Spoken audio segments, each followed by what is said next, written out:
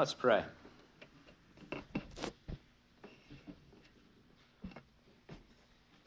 Lord, you promise to meet us in your word.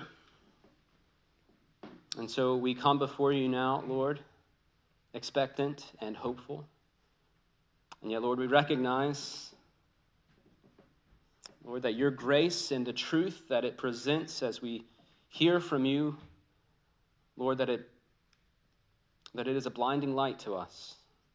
Lord, that it reveals all, even those things which we aren't comfortable with being revealed just yet. And so, Lord, as we approach your word, would you bring those things to mind? Father, would you convict us of your truth and of your grace and of your goodness, that we can let them go as we cling on to you. Pray this in Jesus' name. Amen. I don't know if this is going to happen every time, and certainly wasn't on purpose, but the primary theme of our Lenten series this past Thursday, we looked at Flannery O'Connor's short story, The Displaced Person. And we had the Reverend Rob Sturdy come up and teach on that. It was really, really, really good. The primary theme of that particular short story fits hand in glove with our gospel passage today from the Gospel of John, from Nicodemus's encounter at night with Jesus. And so I'm not going to say that Rob borrowed some materials from me, because that would be a lie. But if something I say sounds like something he said, I'll give him credit when it's due. The story that we read, as I mentioned, was the displaced person. And the premise of that story is this: the coming of grace into the world is so jarring, so confrontational, that it actually displaces all who encounter it, right?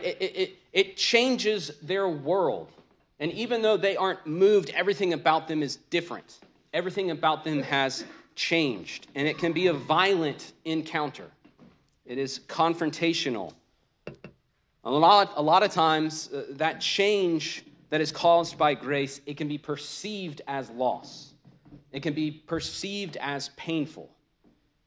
Because all that we know and all that we take comfort in has faded away in light of the gospel story. Imagine walking around this town, your home, your normal sort of stomping grounds, all right?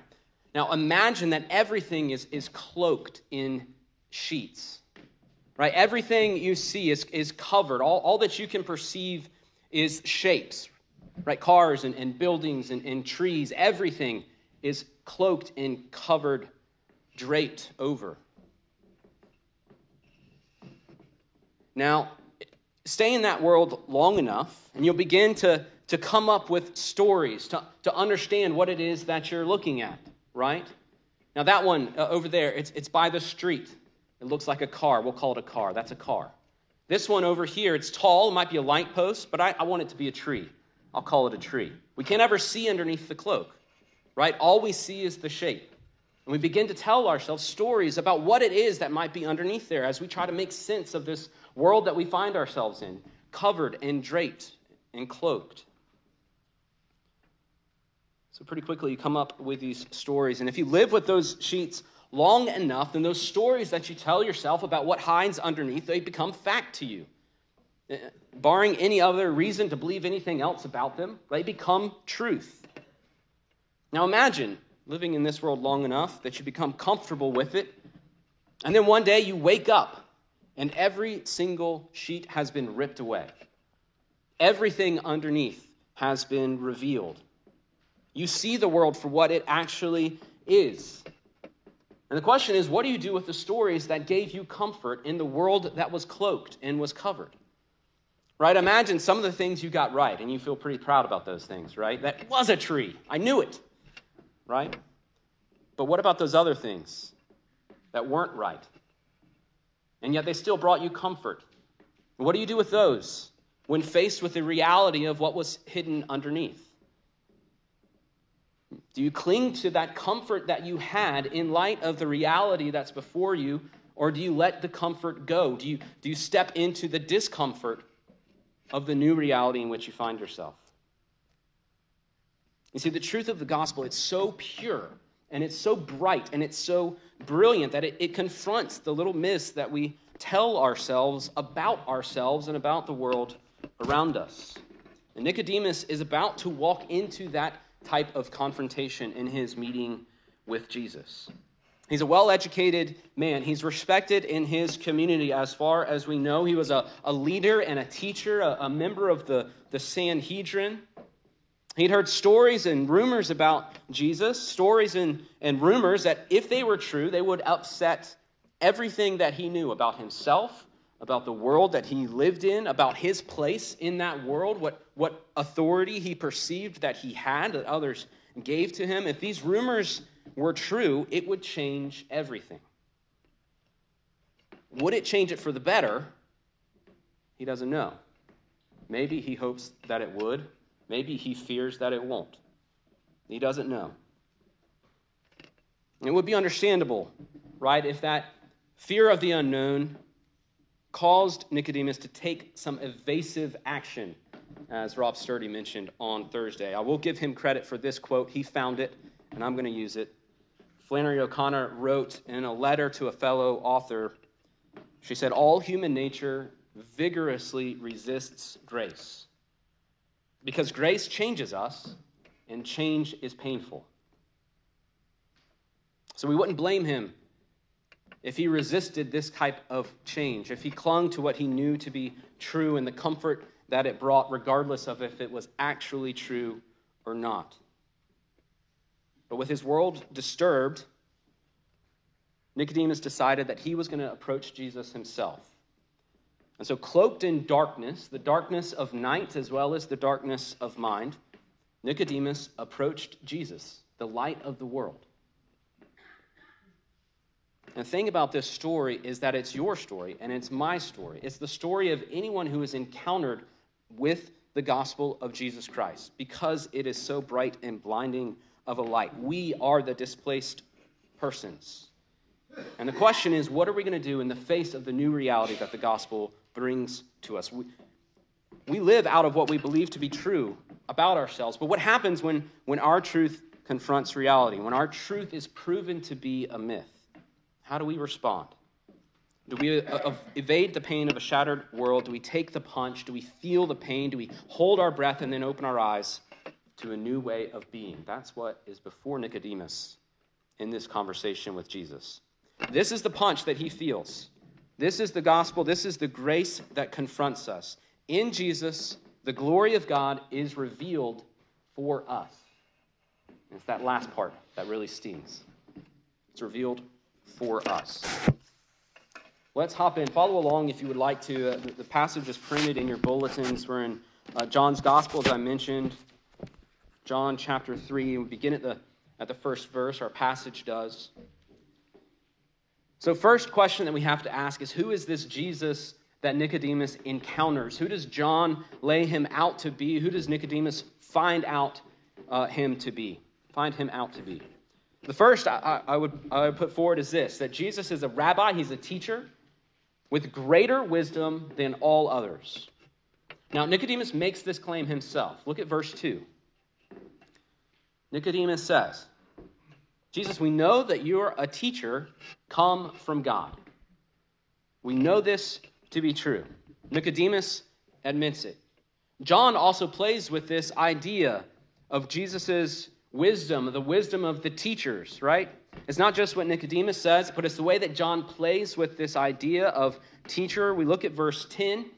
Nicodemus has asked Jesus several fairly dense questions.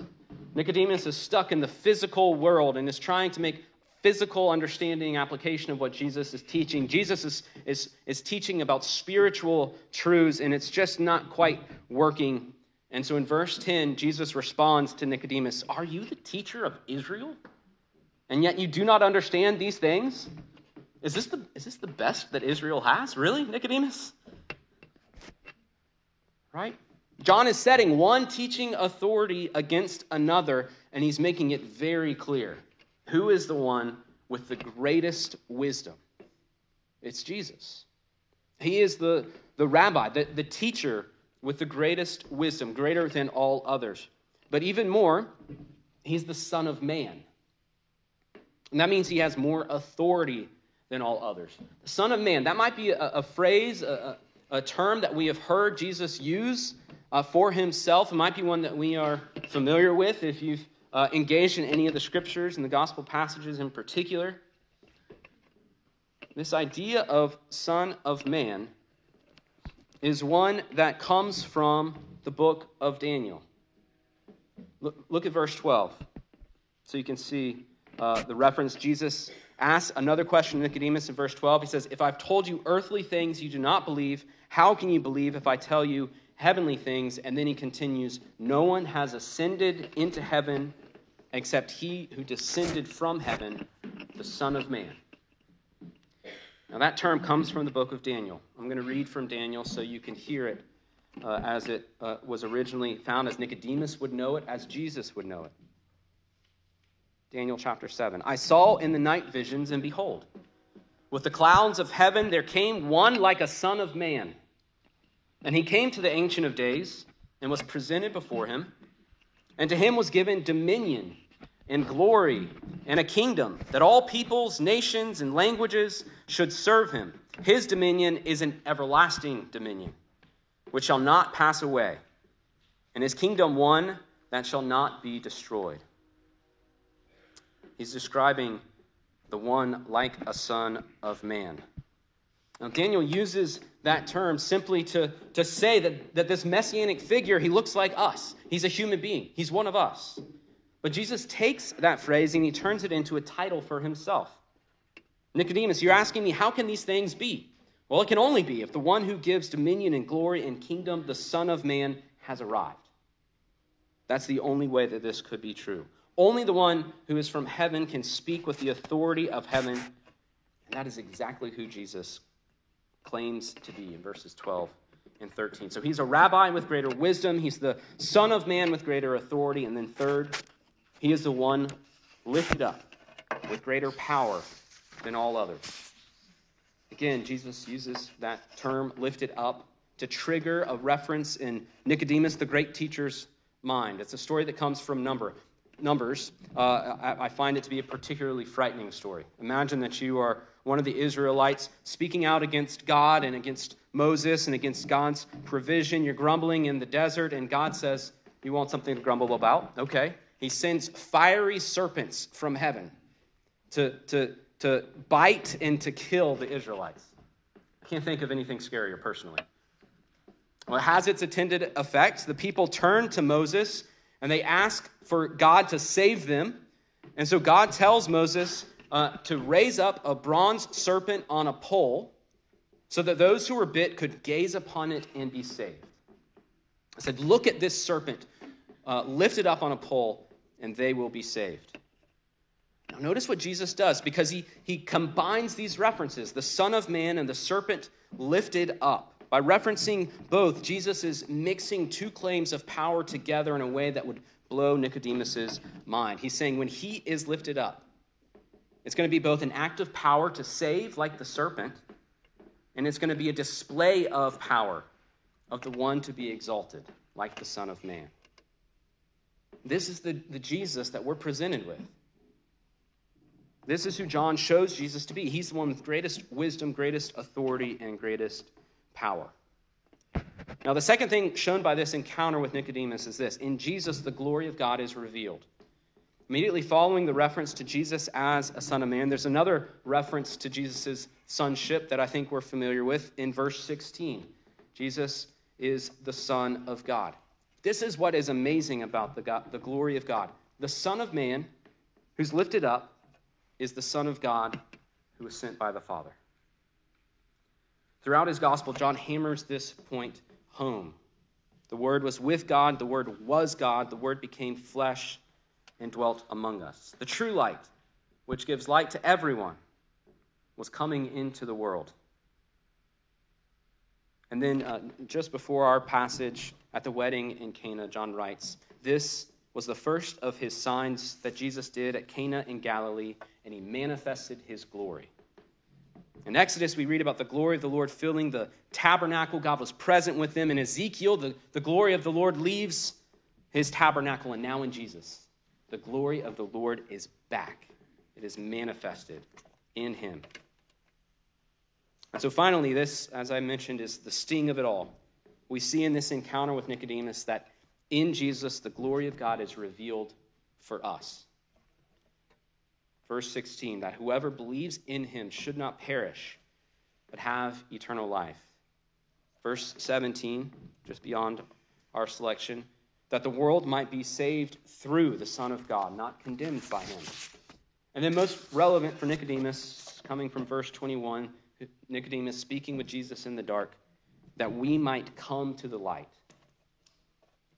You see, it's not just that Jesus is who he says he is. It's not just that the Son of Man is the Son of God, the revelation in the flesh of the glory of God. That's great and amazing.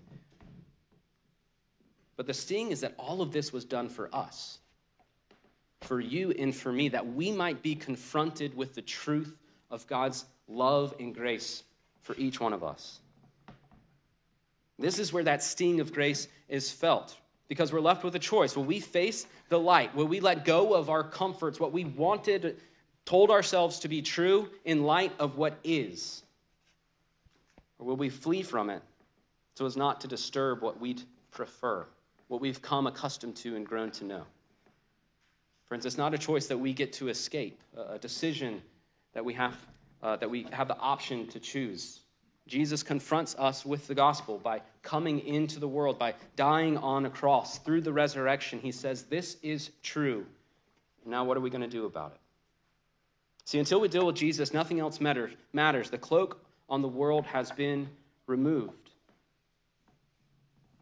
Education, social status, your gifts, your hang-ups, right? Your independence and your comfort. These things have no value if you still have no answer for who Jesus is. The light has come into the world, and the question is, are you seeking him out?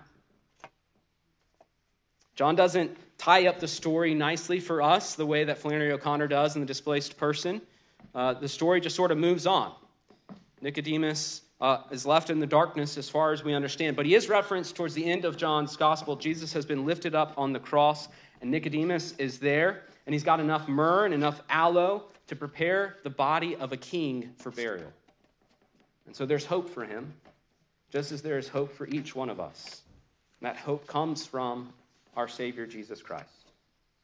Amen.